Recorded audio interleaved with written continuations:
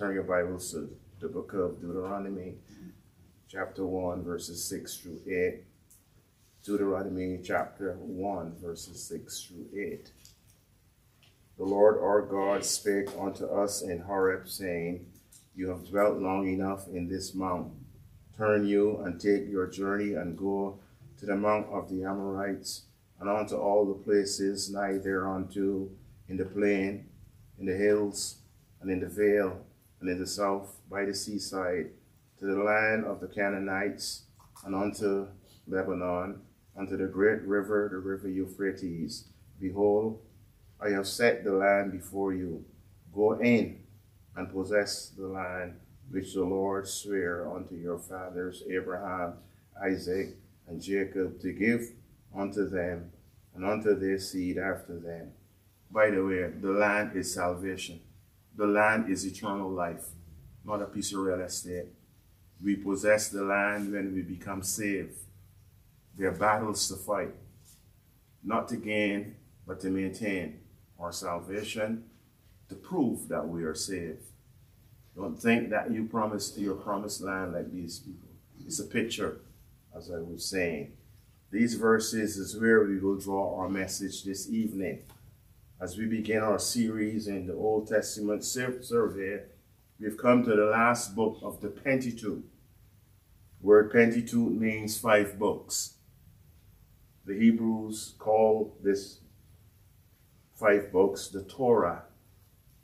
You might see of one book, it says the Torah, 5 books, Deuteronomy.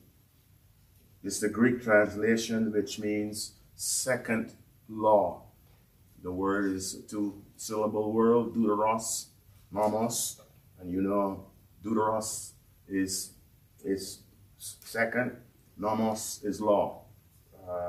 This doesn't mean that there are 2 laws. What it means is that the law was repeated to the younger generation. And this is a principle in homes and in churches. The Bible is to be repeated to the younger generation. I made a statement this morning. Our children don't love God. They don't love the Word. They don't love church because the fault lies at home with the parents. That's where the fault is. Can't blame the children. You have to blame the parents.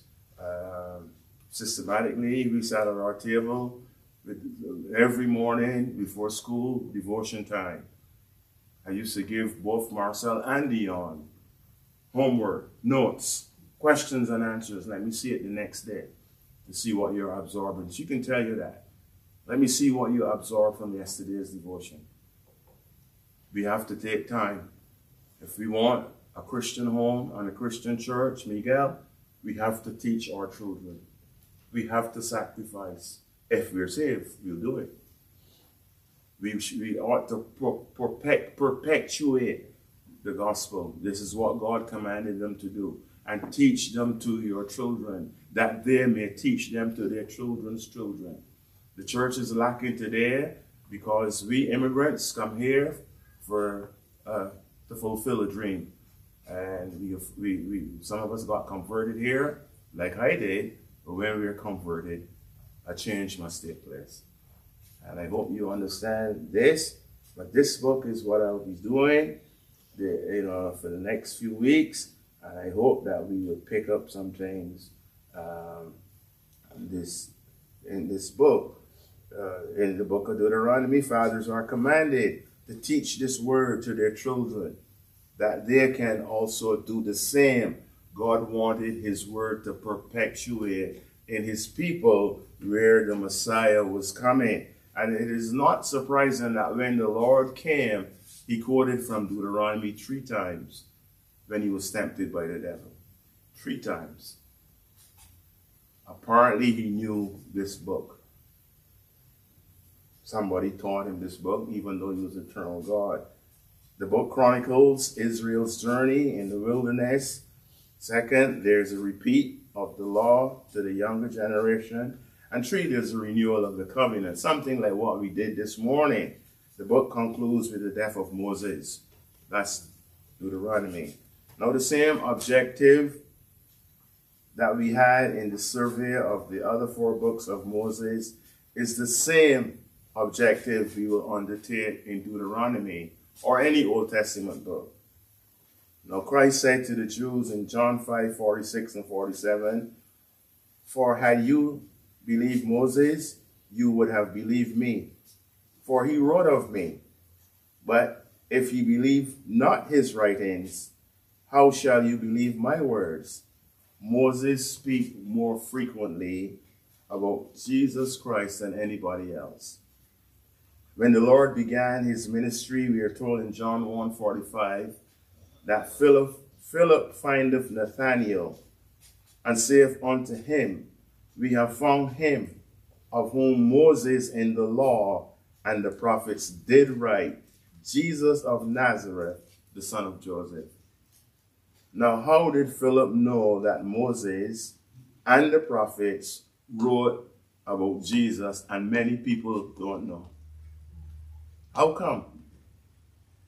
That they knew and many people in the church don't know. Very easy. You remember John 1:43? The day following, Jesus would go forth into Galilee and find a Philip and saith unto him, "Follow me." Philip was lost and he found Jesus and he followed Jesus. These things are very important truths. He was commanded to follow the Lord. Brethren, until these two great truths take place in our lives, the scriptures will be a closed book. We must find Christ. We must follow Christ. These two basic fundamentals. Deuteronomy has many prophecies of Christ. The most popular may be the Deuteronomy 18, 15, and 16 passage that is distinctively messianic. It says, "The Lord thy God will raise up unto thee a prophet from the midst of thee, of thy brethren, like unto me. Unto him you shall hearken." This is Moses saying this. He was talking about Christ. "According to all that thou desiredest of the Lord thy God in Horeb, Sinai, in the day of the assembly, saying, Let me not hear again the voice of the Lord my God, neither let me see this great fire any more, that I die not." God came down on Mount Sinai as a consuming fire. We're thankful that when he came to us, he didn't come as a consuming fire. He could have. Now these words shows the cohesive nature of Scripture. It is true that the Lord Jesus was raised up among the Jewish people as superior to Moses, who they should have heard. It is him that the Jews should have listened to. But this prophecy is for us today. The Lord God has raised up among us Christ. It is him that we must hear. And that is why Hebrews 1:1 can say that God in these last days are speaking to us by his Son, or through his Son. The Lord Jesus is not in front of you standing up preaching. I am standing up in front of you preaching. And you should listen to what I say. If it is biblical, or anyone else for that matter, you should listen, because this is the means that God has provided for your salvation. What we normally do in our survey, for the benefit of you who might be doing surveys, is to take a section from a passage and make some general observations. Then we would draw a specific message from the text that I've shown you. I'll conclude with just a couple applications. Now the text that we will be considering, main text, is 6 through 8. As Moses was recapping the wilderness sojourn, he began at Sinai, where God instructed him to move on, having spent a full year or more than a year, maybe a year and 2 months, if numbers, I remember numbers, at Mount Horeb, which became a place of comfort. Now, verses 1 and 2 is more or less like a synopsis or a introductory or a brief recap to the younger generation. Come with me. These be the words which Moses spake unto all Israel on this side Jordan, in the wilderness, in the plain over against the Red Sea between Paran and Tophel, and Laban, and Hazeroth, and Dizahab.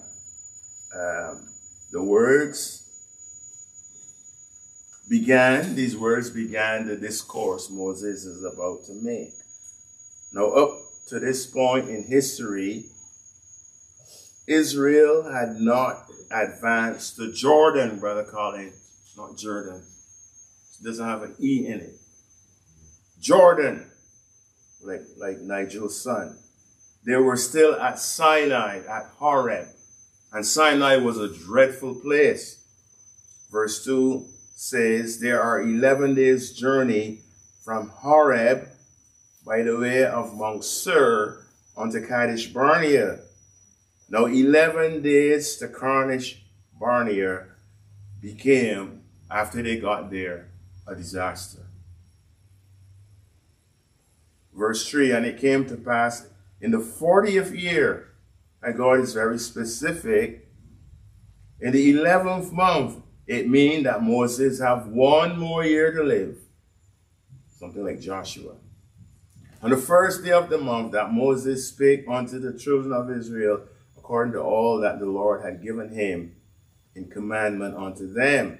The exact time, children, are you guys back already? Okay. The exact time is given when these words were spoken.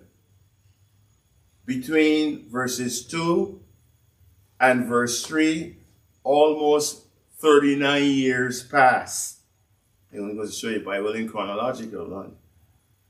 We're spent going around Kadesh Barnea. 39 years almost. 38 years and 9 or 10 months. In the 40th year and the 11th month, I said Moses' life is at an end, and this is why it was so expeditious for him to give this law, just like Joshua. Now 40 is a significant time reference in the Bible. It is usually a number that signifies testing. Everybody knows that. Israel was in the wilderness 40 years. They failed the test. The flood waters were on the earth 40 days. Noah passed the test. Genesis 7:17.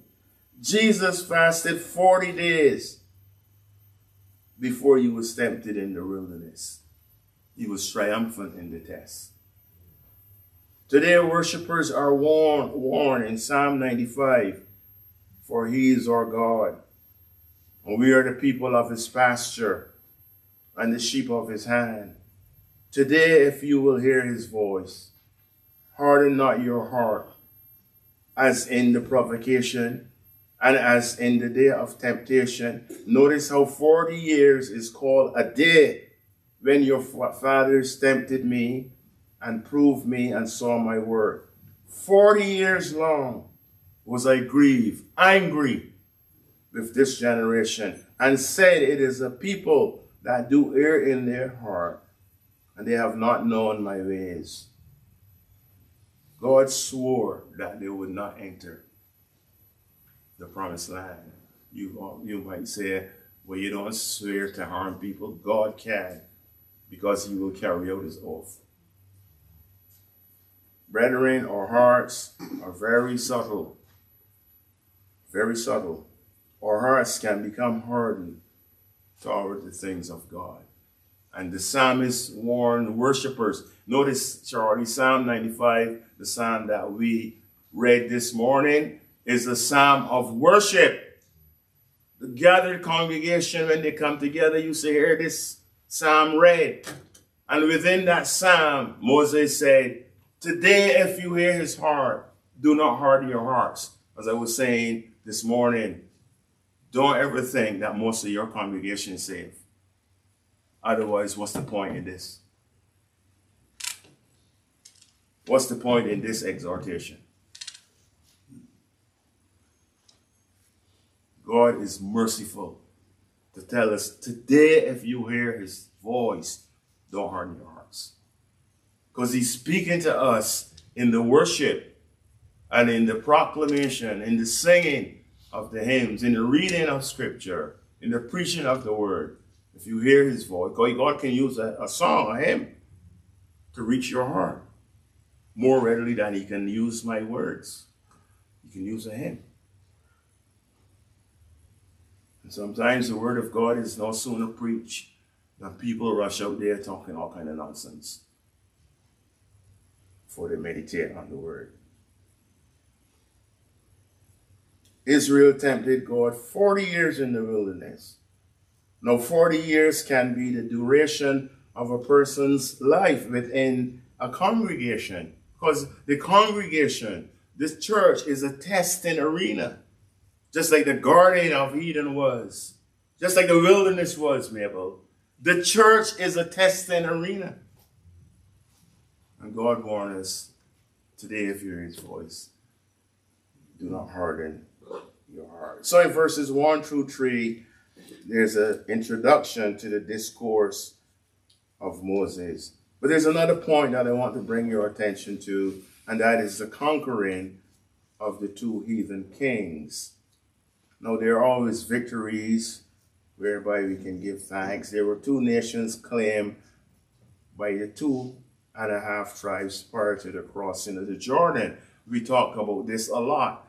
And you see the importance of Old Testament history. You hear me keep talking about Reuben, Gad, and the half tribe of Manasseh. They conquered on that side of the Jordan. And here in verse 4 and 5 of Deuteronomy 1, after he had slain Sihon, the king of the Amorites, which dwell in Heshbon, and Og, the king of Bashan, which dwell in Ashtaroth of Edrei, on this side Jordan, in the land of Moab, began Moses to declare this law. We saw the time, 40-year period. Now we have the place, Sihon and Bashan, were Moabite cities. You know what happened there when Balaam was looking for money and wanted to curse God's people, but God wouldn't allow him to do it. You read that, you know. But this is what Moses is reminding them of the victory over there. Moab resisted the children of Israel from a passage across to the promised land. They didn't want them to pass through their quarters. And in Numbers 21, I'll read it, verse 25 and 26. And Israel took all these cities, and Israel dwelt in the cities of the Amorites in Heshbon, and in all the villages thereof. For Heshbon was the city of Sihon, king of the Amorites, who had fought against the former king of Moab, taken all his land out of the hand of Arnon. The victories in the Christian life, by the way, it doesn't come easy. We are to battle against sin in the church, in our lives. There is a battle. So we saw the introductory sojourn to the sojourn, 11 days journey to Kadesh Barnea, but 38.5 years between verses 2 and 3. The question that you and I can ask in our survey as we move on, the question you can ask in the new year is, where are you and me in our sojourn in this life? Are we stuck in a rut at Kadesh Barnea? Now, I would challenge you, if you have time, to take your concordance and do a word study on the place Kadesh Barnea. Go in your concordance and look every place it is mentioned. Kadesh Barnea or Kadesh. and do a study on this place, and you would learn a whole lot. It was a place of doubt. It was a place of defeat. It was a place of death. Kadesh Barnea. It's a lesson in itself, and I can't do it tonight. But we come to our last heading, Brother Othniel. I'm glad that you can come for this last point. Very glad you get back in a timely manner. The next few minutes, you'll be on your way. The last heading I want to share is the important, and it's our message, the tendency to be complacent. The tendency to be complacent, verses 6 through 8. Verse 6, the Lord our God spake unto us in Horeb, saying, you have dwelt long enough in this mount. I remember a long time ago, Brother Depo shared from this text. He probably forget, but I don't forget Jah. Any message I preach here, I remember. And some of you might have forgotten this. This was back when they were at Sinai, Horeb, and Sinai is the same place. Israel spent a year and 2 months at Horeb, same as Mount Sinai, where they received the law. They also made a golden calf at Sinai.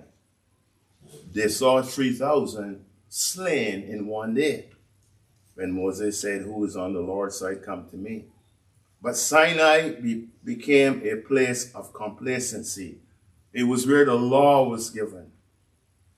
Numbers 10, 11, and 12 give us the exact timing of the Israelites' departure. And I read, and it came to pass on the 20th day of the second month in the second year. There it is. That the cloud was taken up from off the tabernacle of the testimony. The 20th day of the second month, the second year after they came out of Egypt. A year and 2 months. And the children of Israel took their journeys out of the wilderness of Sinai. And the cloud rested in the wilderness of Paran, where Moses spoke those words. And they first took their journey according to the commandment of the Lord by the hand of Moses. The Lord has a way of making his people move. He makes them uncomfortable. Move the cloud. Yeah, move the light. When God wants you to move, you do that. You move the light. You move the cloud. You know what is the light? And if you're a place where there's no cloud, and there's no light, it is time to move. And I just speak metaphorically, a word to the wise. You should pray that God don't move the light and the cloud. Because when I see that, I will move. I'm watching this church carefully. He has a way of moving his people by taking away the props. You took away the cloud and sent a blast of heat. It is all well and good to be at a place where we have the cloud of protection, the safety of our home, or church where we are protected. But let not the place where the gospel is given become a comfortable place. I am worried. I said already, I would hate for this church to become a haven for sinners and unconverted people. I would like them to be uncomfortable in this church. That's what God did.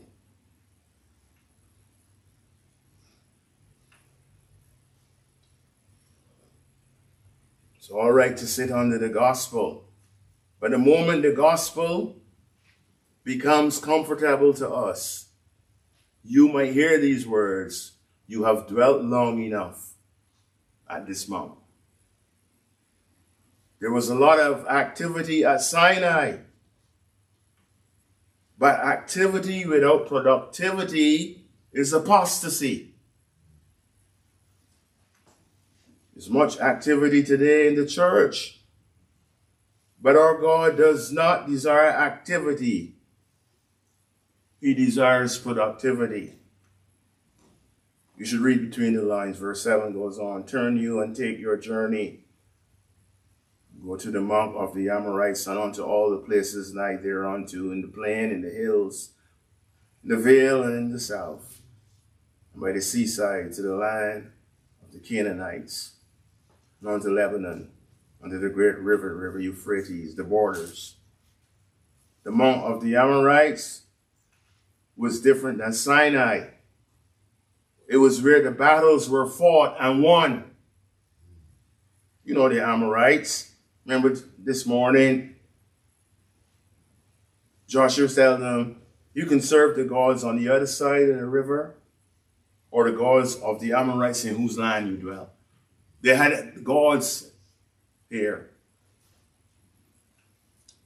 Same Amorites. It is where we meet the struggles and the conflicts of the ministry that we should face. We have some. I don't know if we are up to snuff. We have them in our own backyard. We must be ready for spiritual combat with the Word of God. A lot of times we want to preach this book, but we don't want to apply it when it comes to conflict. Leave it for the pastor. He can handle it. His shoulders broad. But the pastor's sick. He ain't able.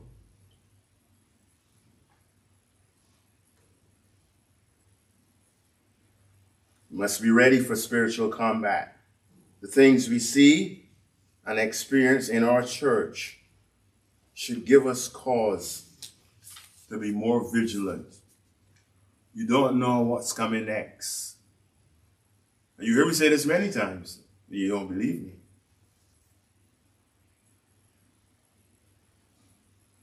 You should stop being casual about the membership of the church and the ministry of the church. We have a war on our hands. Verse 8, behold, I have set the land before you. Go in and possess the land which the Lord sware unto your fathers, Abraham, Isaac, and Jacob, to give unto them and to their seed after them. All these verses refer to places that were real in Israel, where they were to travel in conquering the territory of the enemy, which they did. They were to move from comfort to conflict. And we have a trend of complacency. If church leaders are laid back and satisfied with the state of growth and spiritual development of their church, we will remain a dead, dormant people. If church leaders, church men, are complacent and satisfied with the mediocrity that we see here, we would have a dead church. It takes more than one man.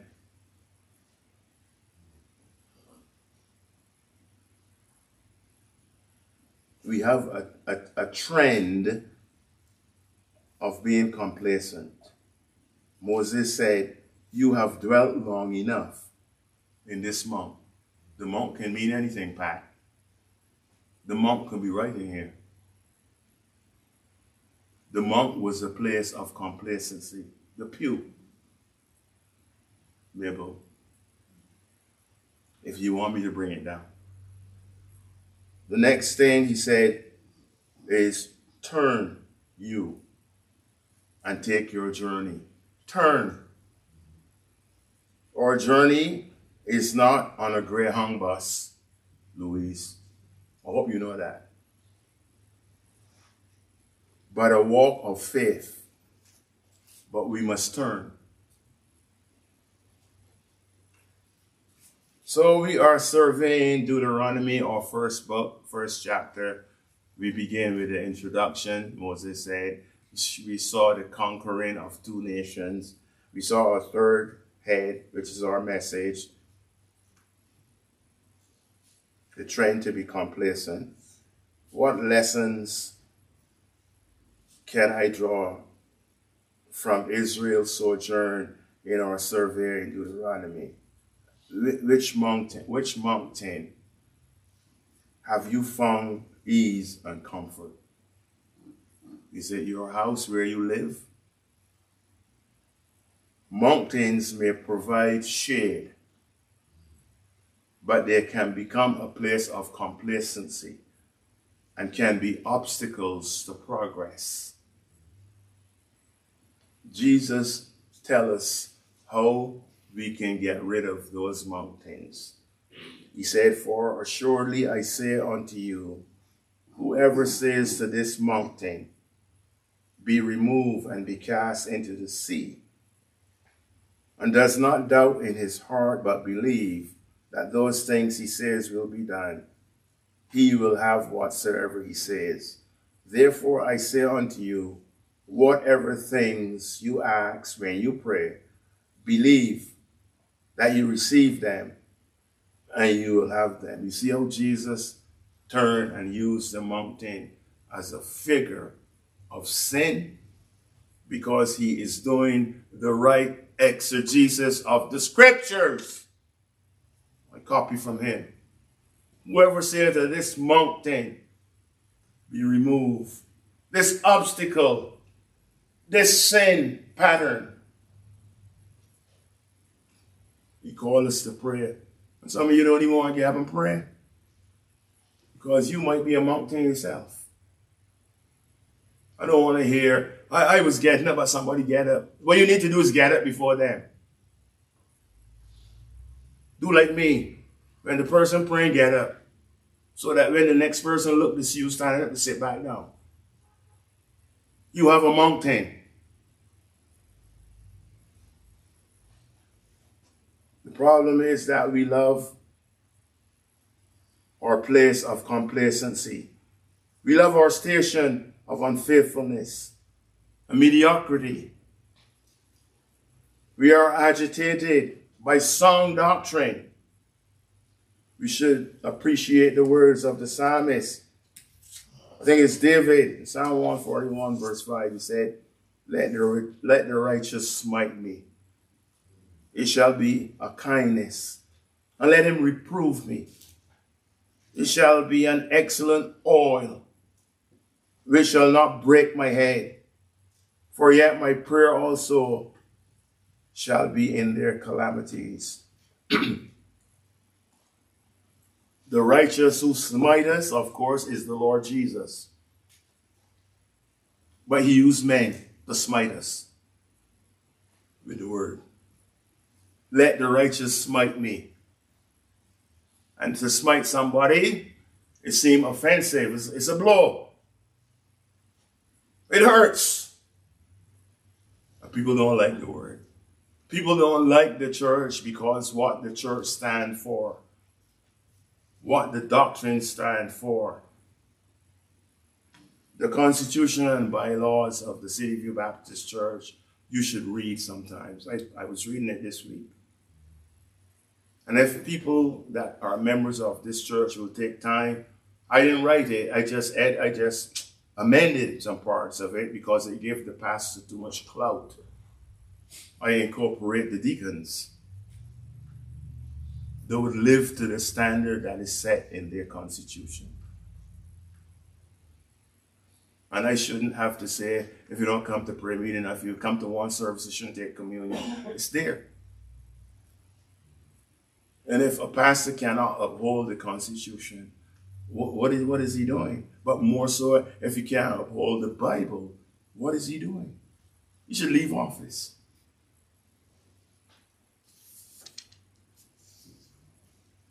These verses that I just shared with you, brethren, are very powerful. Moses said, "The Lord our God spake unto us in Horeb, saying, you have dwelt long enough in this mount."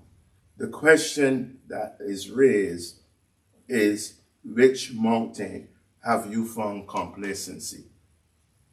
Is it the mountain of pride Is it bitterness? People can circle around bitterness for 4 years. I was talking to somebody just recently. 4 years. You said this 4 years ago. I still remember it. Terrible. You like to hold on to things long? Well, you need to move from this mountain. There is a remedy. Turn. Second thought, where is our journey taking us? The places mentioned in verse 7 were real places, but they bear a message. The Amorites are a general term for the Canaanites. The challenge in verse 7, turn you and take your journey and go to the mount of the Amorites. Hardships. Now, if you are a person that have been hearing the same thing for 20 years and there's no spiritual change, no movement in your life, there is nothing wrong with the preacher. If you are being told the same thing over and over, it is not the preacher to blame or the Bible. And if it ain't the preacher, it has to be somebody else.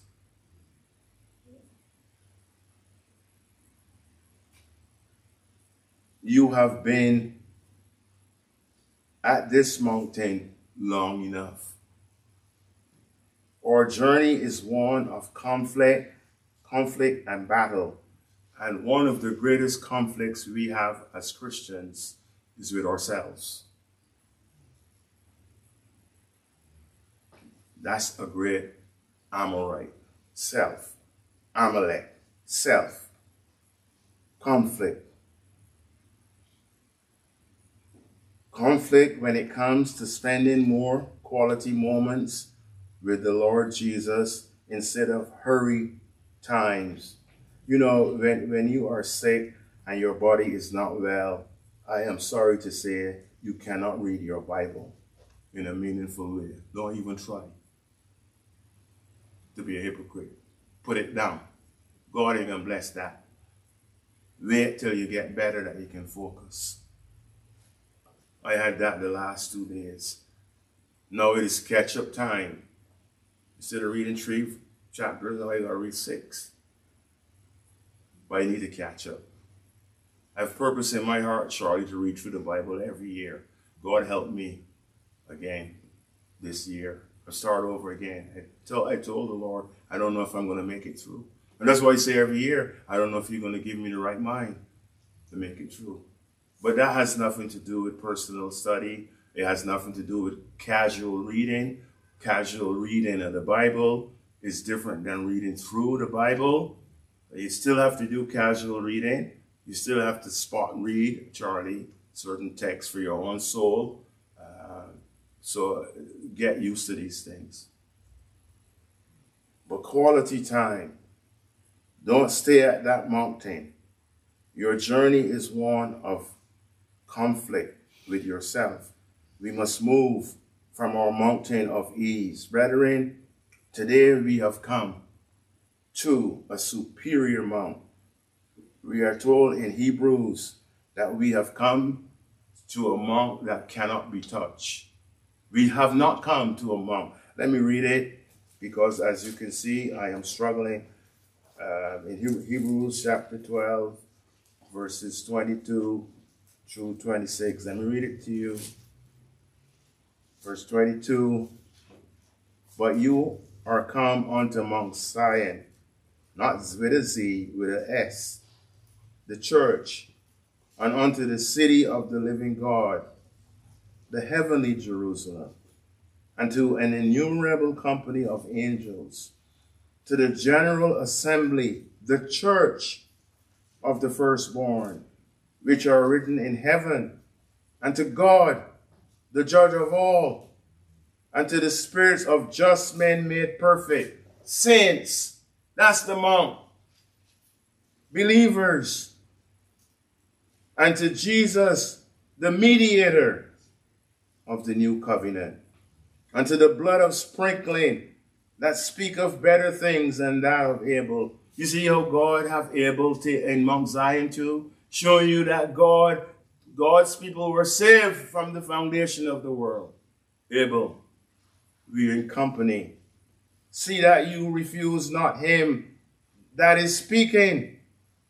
For if they escape not who refuse him that spake on earth, much more shall we not escape if we turn away from him that is speaking. The word speak of is italicized because it should be a present verb. That is speaking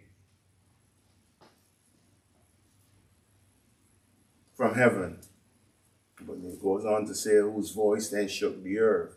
We have come to Mount Zion, the church of the living God, when we come here, to the general assembly whose names are written in heaven. An innumerable amount of people watching down who have gone on, who have struggled, who had conflict, and no rest, but cheering us on. I've been there. Come on.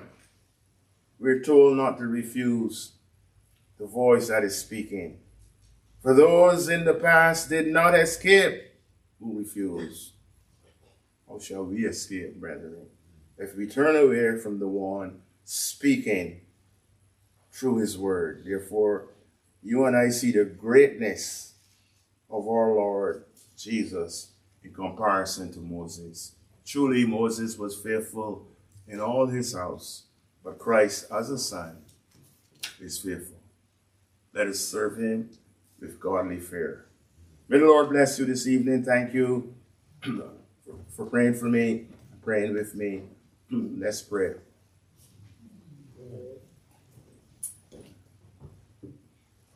We thank you for your help, dear Heavenly Father, and we're thankful for the prayers of your people throughout this day. And we know these things serve to aid us to minister your word. And we pray that we would have an understanding that if we are at a place of complacency, it is time to move on. Lord, we thank you for bringing Brother Othniel and the kids back safely. We would hear from Brother Othniel and maybe one of the kids this coming Tuesday, where they can share with us what transpired. We thank you for their blessed time they had, and we pray that they would remember these things. In Jesus' name, amen.